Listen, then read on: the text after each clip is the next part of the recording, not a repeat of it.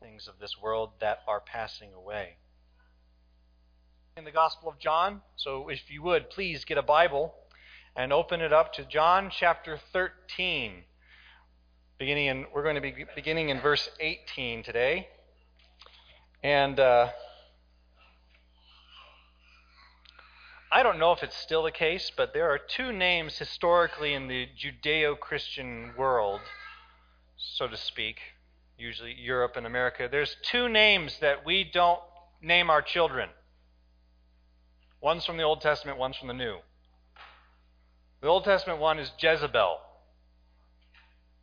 We don't name our kids that. The other one is from the New Testament, Judas. We don't name our kids that. Why? Because they represent some of the worst human acts in the history of humanity. And we'd rather our kids be known for something better. But these names are in the Bible nonetheless. And this morning we're not going to be looking at Jezebel. Maybe we'll do that some future point. But today we are going to be looking at the life of Judas. But as I study this passage, one of the things that can easily happen when we look at someone as wicked as is borne out here is we can miss the bigger picture. Actually, in our own lives, when we get hurt by someone, when we're betrayed by someone, we can miss the bigger picture. See, when evil things happen, when we see the worst in humanity, we lose confidence. Now, sometimes losing confidence is good because sometimes we have confidence in the wrong things. Sometimes we have too high a view of humanity and we need to be brought down a few pegs. Too high a view of ourselves and we need to be brought down a few pegs. But sometimes losing confidence is not good because we miss the reality that the Son of God came into that wicked mess and He rules over it. So, question for you guys. Does anyone today want greater confidence in Jesus Christ? Does anybody feel a need for that when you look out in the world? When you look at your own failings, when you look at the failures of others upon you? I certainly do. So let's open this up beginning in chapter 13, verse 18. Would you stand with me as we read all the way down to verse 30?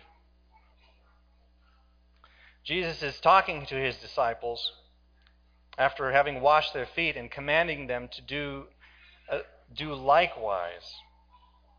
He says in verse 18, "I am not speaking of all of you. I know whom I have chosen. But the scripture will be fulfilled. He who ate my bread has lifted his heel against me.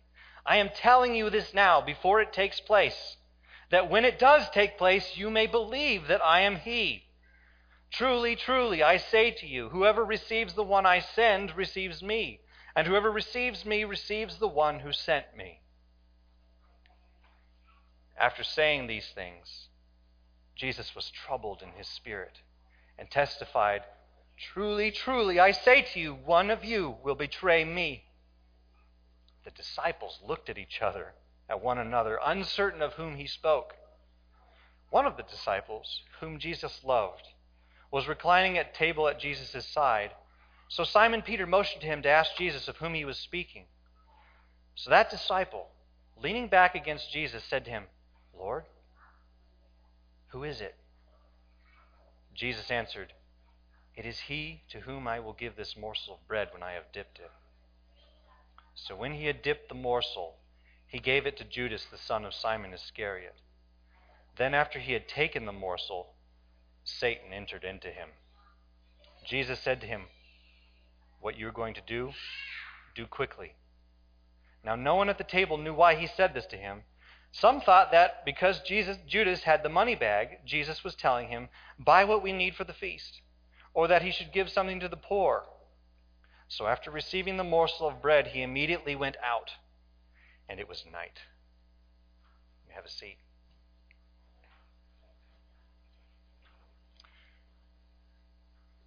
Why is this passage in the Bible? Why do we see the betrayal of Jesus? Why do we see the fall of a disciple? We have this in our Bibles because we should have confidence that Jesus is the Son of God. If this wasn't in the Bible, the disciples here and us would be scrambling to try to explain how the Son of God didn't see the betrayal coming and how he ended up getting himself crucified. We can have confidence that Jesus is the Son of God. So how does this passage do that? How is this passage meant to instill confidence in us? How can we have confidence in him? Well, first we see that Jesus fulfills his word. I am not speaking of all of you, he said in verse 18. I know whom I have chosen, but the scripture will be fulfilled. He who ate my bread has lifted his heel against me. I am telling you this now, before it takes place, that when it does take place, you may believe that I am he. So how does Jesus fulfill his word? Well, first, Jesus chooses. He chooses his disciples. I am not speaking of all of you. I know whom I have chosen. You see, Jesus has just finished teaching his disciples that they are to sacrificially serve one another. And in his argument, in verse 16, he uses two terms to describe them. He uses the word servant and he uses the word messenger. You see, this is what he has in mind all along for these disciples. That they would become those who are servants and messengers. And these in particular would become what we know today as apostles, sent ones. And we who believe because of the message of the gospel entrusted to them, we too are chosen, both for salvation and for service. Not because of anything good or bad in us. Jesus called these guys by name, and it says nothing about what they did before, other than the fact that they were fishermen. One was a religious zealot or political zealot. One was a tax collector, a traitor to the Jewish people. But it wasn't because of those things that Jesus chose them, but because God chose to show mercy. And he has chosen to show us mercy who believe in him.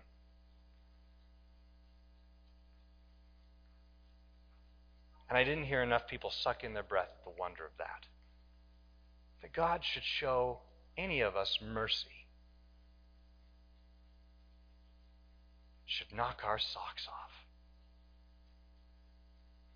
Isn't this amazing? I know whom I have chosen. And if you trust him, he has chosen you and he knows you. I know whom I have chosen. But he does say, I am not speaking of all of you. Here's the question then. If Jesus was choosing his disciples for this, did he make a fatal error in choosing Judas? Did he, in his zeal to get the will of God done, just pick the wrong guy at the last minute? No, John 6 verse 64 says that Jesus knew from the beginning who it was who would betray him. So why then does he choose this guy? Well, he says in verse 18, going on, it says, but the scripture will be fulfilled. We should have confidence in Jesus as the Son of God because he makes sure that his scripture is fulfilled. All of it, even the painful parts. Even this painful word from Psalm 41, given hundreds of years before, when King David faced a betrayal similar. Listen to this. The scripture will be fulfilled. He who ate my bread has lifted his heel against me. Now, there's some stuff culturally that we don't understand, but there's some stuff that we do get. Who do you share your meals with? Enemies, mostly? Or friends, family? You see, this wasn't just some disgruntled Jewish citizen who Jesus didn't know from Adam who was going to get him. This was a trusted friend. This was a person who was brought into his inner circle. This was, and this is important, this was someone who was welcome to eat with Jesus. Had done so, and then committed the most extraordinarily shameful thing to do to a host of the meal, which is to lift his heel like a defensive horse and kick him in the face.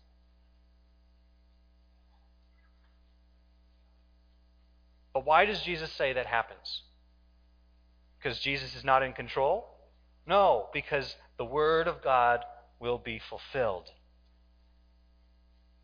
And Jesus says, I am telling you this now, before it takes place, that when it does take place, you may believe that I am He.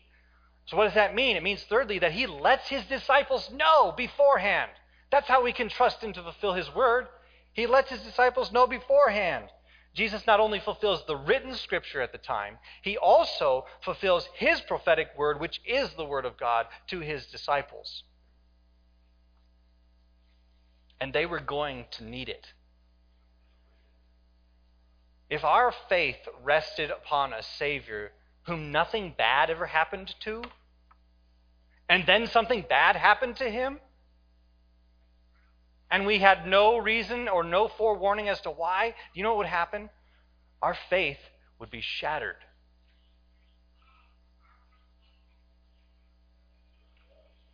Because we need a God who not only endures through great times, we need a God who endures the worst. And who's in control of the worst. And we have Him. His name is Jesus. And Jesus keeps His words because the disciples saw Him betrayed by a close friend. They saw Him die on the cross, which is what that betrayal led to.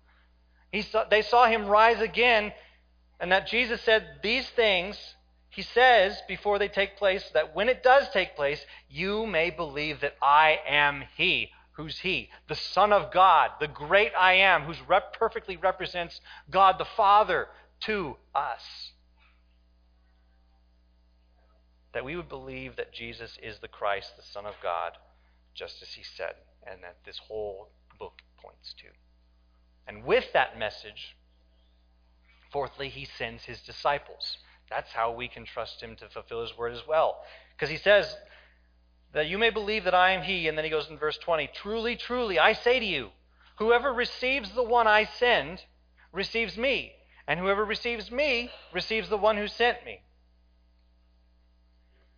I mean, it's pretty straightforward, but Jesus' word is fulfilled as He sends His disciples and as they are received.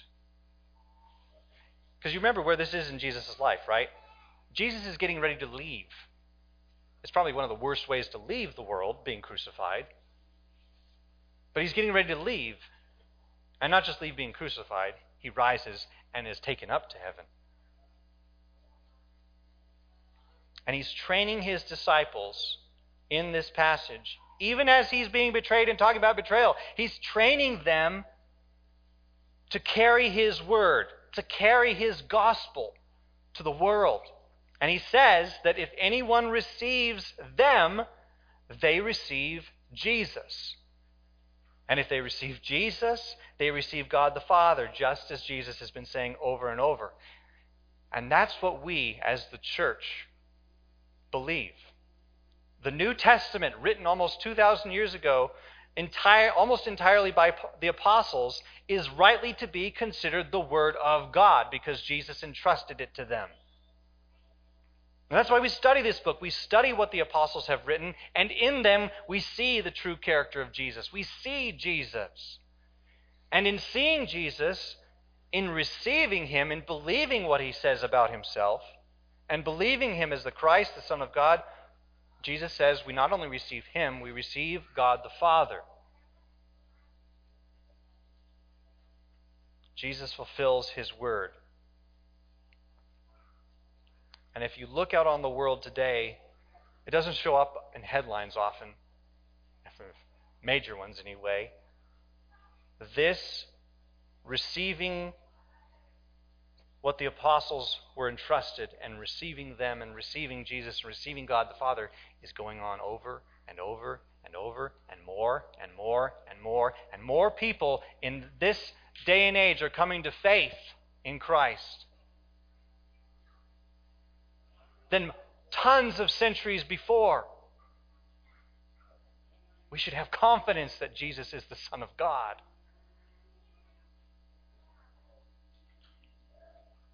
And after saying these things, Jesus was troubled in his spirit and testified, "Truly, truly, I say to you, one of you will betray me." One of the other ways that we can have confidence in Jesus being the Son of God is that Jesus controls even the betrayal.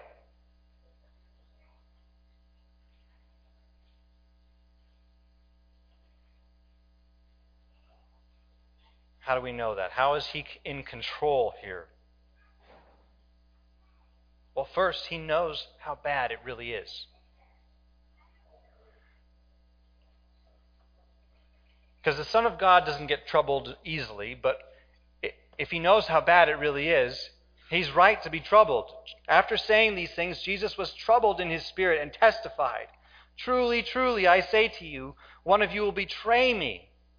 And the disciples looked at one another, uncertain of whom he spoke. Think about this. Linda mentioned this a little bit. 3 years. Day in, day out. 3 years of love, investment, and care from God incarnate. 3 years of Jesus knowing that the betrayer had heard the teaching and had seen the miracles. And in fact, the betrayer had even been given authority at one point to do some of those miracles. He was among those who were sent out 2 by 2. And 3 years of building trust with other disciples who didn't yet understand how their teacher and their Lord would fall at the hands of this traitor. So what should God's response be? What should our response be? Yes, troubled in our spirit. Jesus should be troubled in the spirit at the very thought of a close friend stabbing a friend in the back, much less the Son of God. He knows how bad it really is.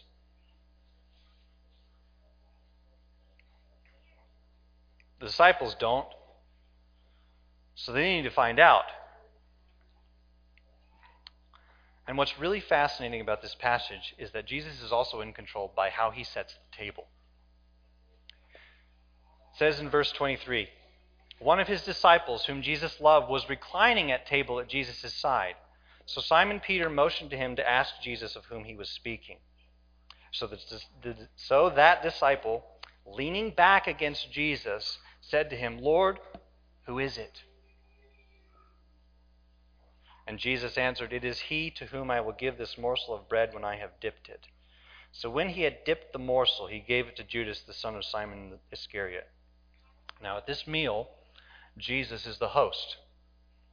And in normal meals in Jewish culture, they would sit at a table and they would eat. But at Passover, they would sit at a rather unique table. You want to bring up that picture? It's a kind of a U-shaped table, or we're in Nebraska, an N-shaped table called a triclinium. And the arrows up there are disciples. And they are leaning obliquely, often on their left side,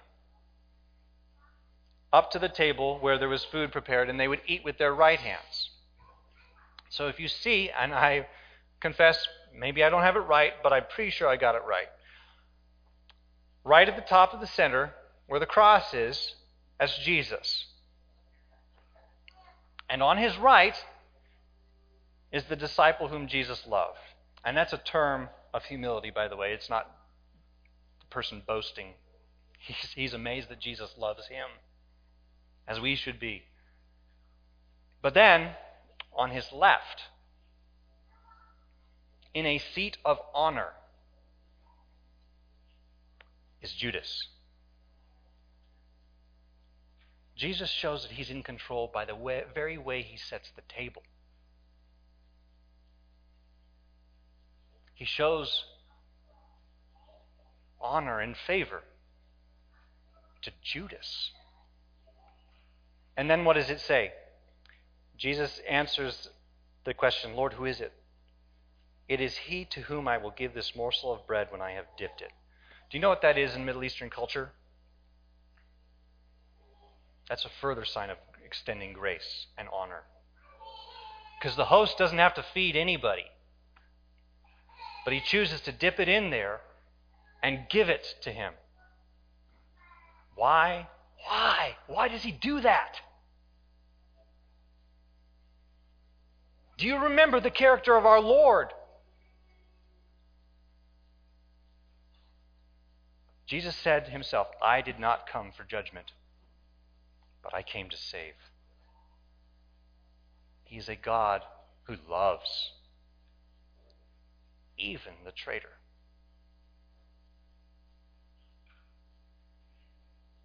And he is showing him grace,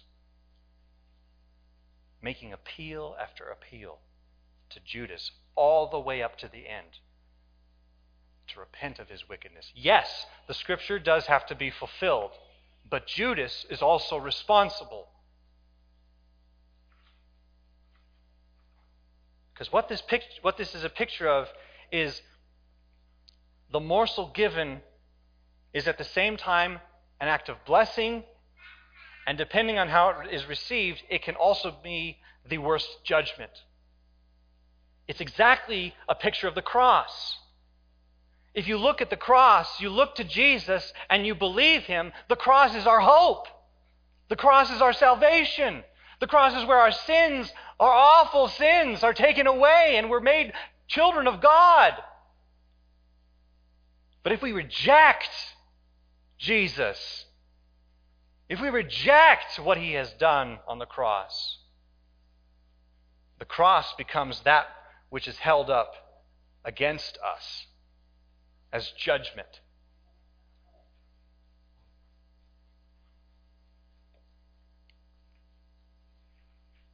And that's also how, this is just a little note of how John, the disciple whom Jesus loved, can lean back against Jesus and ask, Lord, who is it?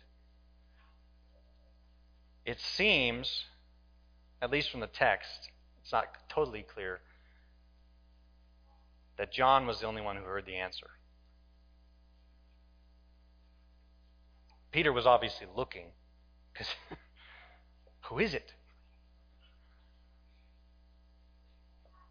But Jesus doesn't make it public. So when he had dipped the morsel, he gave it to Judas, the son of Simon Iscariot, to identify him as the traitor. And thirdly, to display his control, Jesus governs the cost of unbelief. Because look what happens. Verse 27.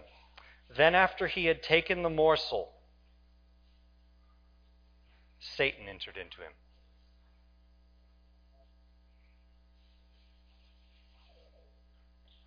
How does a person get here? How does a person get to receiving acts of kindness from Jesus and then being possessed? This is what's happening. This is demon possession. Being possessed by the prince of the power of the air. How does this happen? Again, it's the very same act of grace. Romans 2 verse 4 says, the kindness of God is meant to lead us to repentance. But if we reject it, the very act of grace becomes the thing that opens us up to the worst thing in the world. Because as we reject and persist in rejecting the grace of God, we become hollowed out shells of people. And hollowed out shells of people are perfect residences for the demonic. And in this case, Satan had a vested interest in ensuring and working to try to destroy the Son of God. So at the opportunity, when Judas gave lip service, so to speak, when he took the grace given to him in the morsel, without trusting Jesus at all, Satan saw his chance and he went in.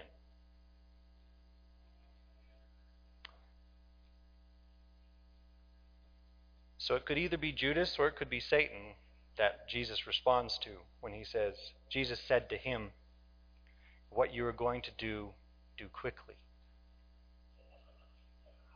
This is actually Jesus in control. Jesus, in the moment when Satan enters the betrayer,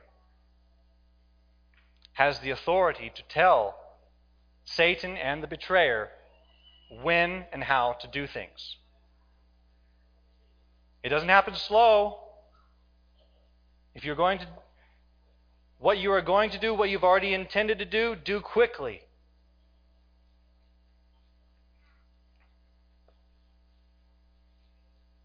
And then it goes on to say this. It says, now no one at the table knew why he had said this to him. God bless the disciples. They are like us.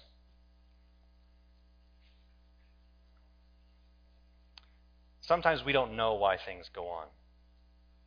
We don't know why things happen.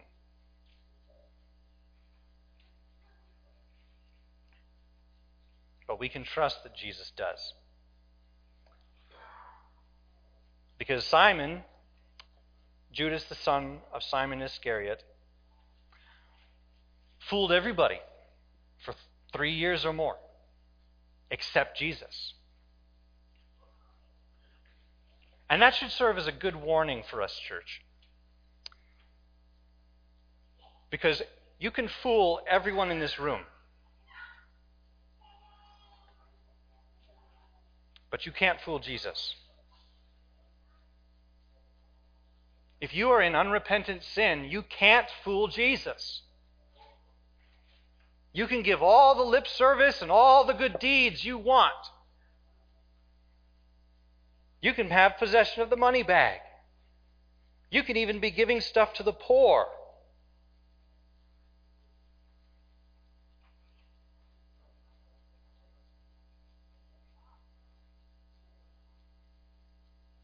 And still not be Jesus' disciple. Truly.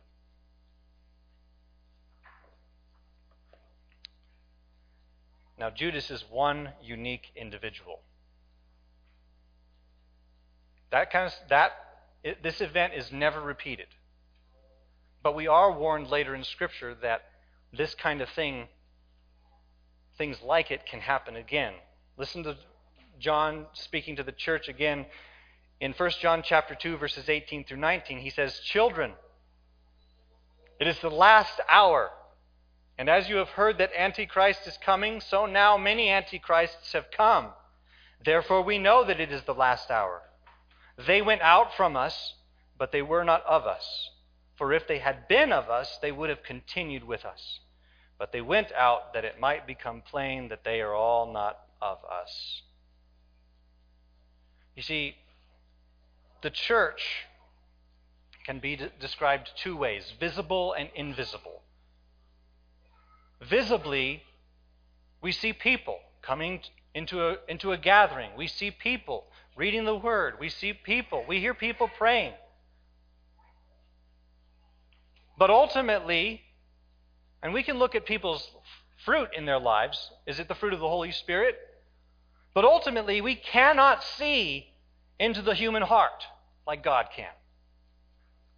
So the visible church is made up by genuine believers, by non-believers, and by non-believers pretending to be believers. But the invisible church is the one that Jesus sees. And it is His people through and through. And so what this passage should encourage us is that because Jesus is in control, we should trust Him. We should look to Him. We should believe Him. We should have confidence that He is the Son of God.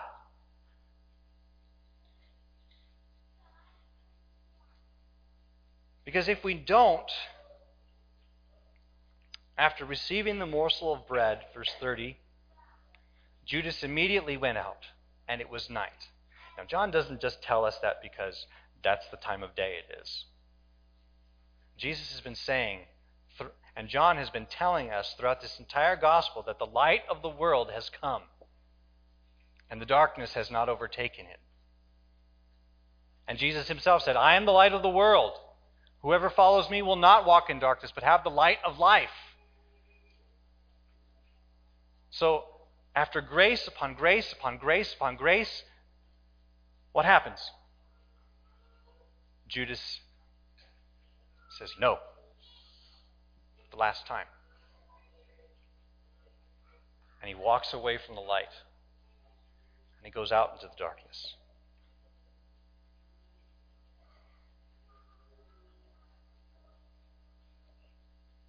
If you have breath today, there's a chance for you to repent.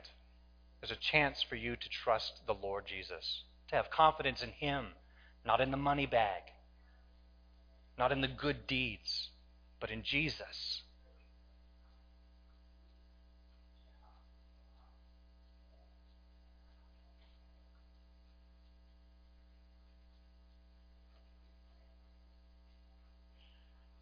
We're going to come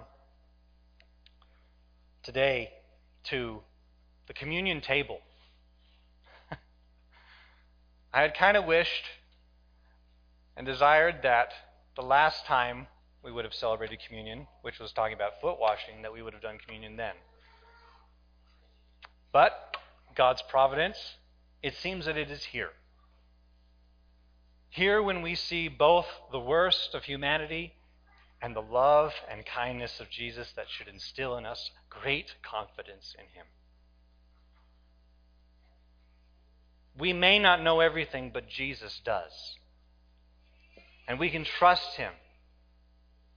And the Scripture does say that on the night when Jesus was betrayed, He took bread, and after giving thanks, He broke it and said to His disciples, "This is my body, which is broken for you. Do this in remembrance of me."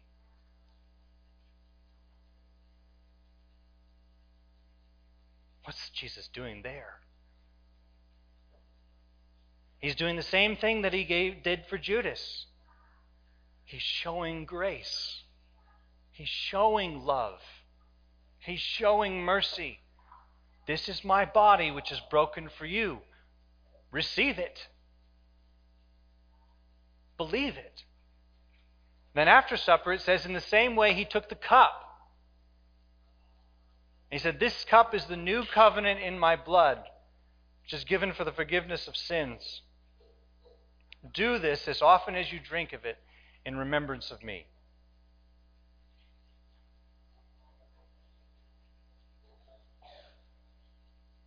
So, as we do this as a church family, because this is a family meal,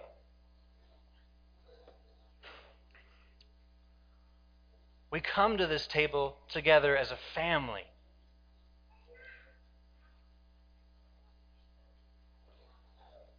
Here's the deal. If you're not part of the family, you're welcome to be part of the family today. To trust the Lord Jesus. Because the body and blood of Jesus is sufficient to cover the sins of the world, but it is only appropriated, it is only received by those who will receive it. So if you want to keep your hand out like this, don't come to this table. Because coming to this table, Paul says, if you come to it in an unworthy manner, you heap judgment on yourself. And we don't want that for you. You have enough judgment. You need to Trust Jesus to take away the judgment that you already have. But if you have trusted Jesus,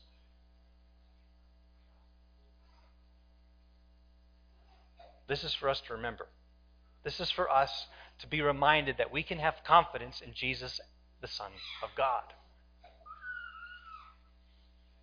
A Son of God who did not stay away, but a Son of God who came. Not because we did anything great, but because he loved us and showed us mercy. So as we come, let's pray.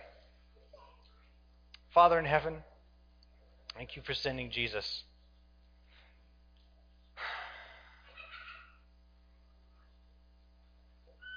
Lord, we are conflicted because on the one hand we see that Judas did awful evil against you. And we acknowledge it that it was evil.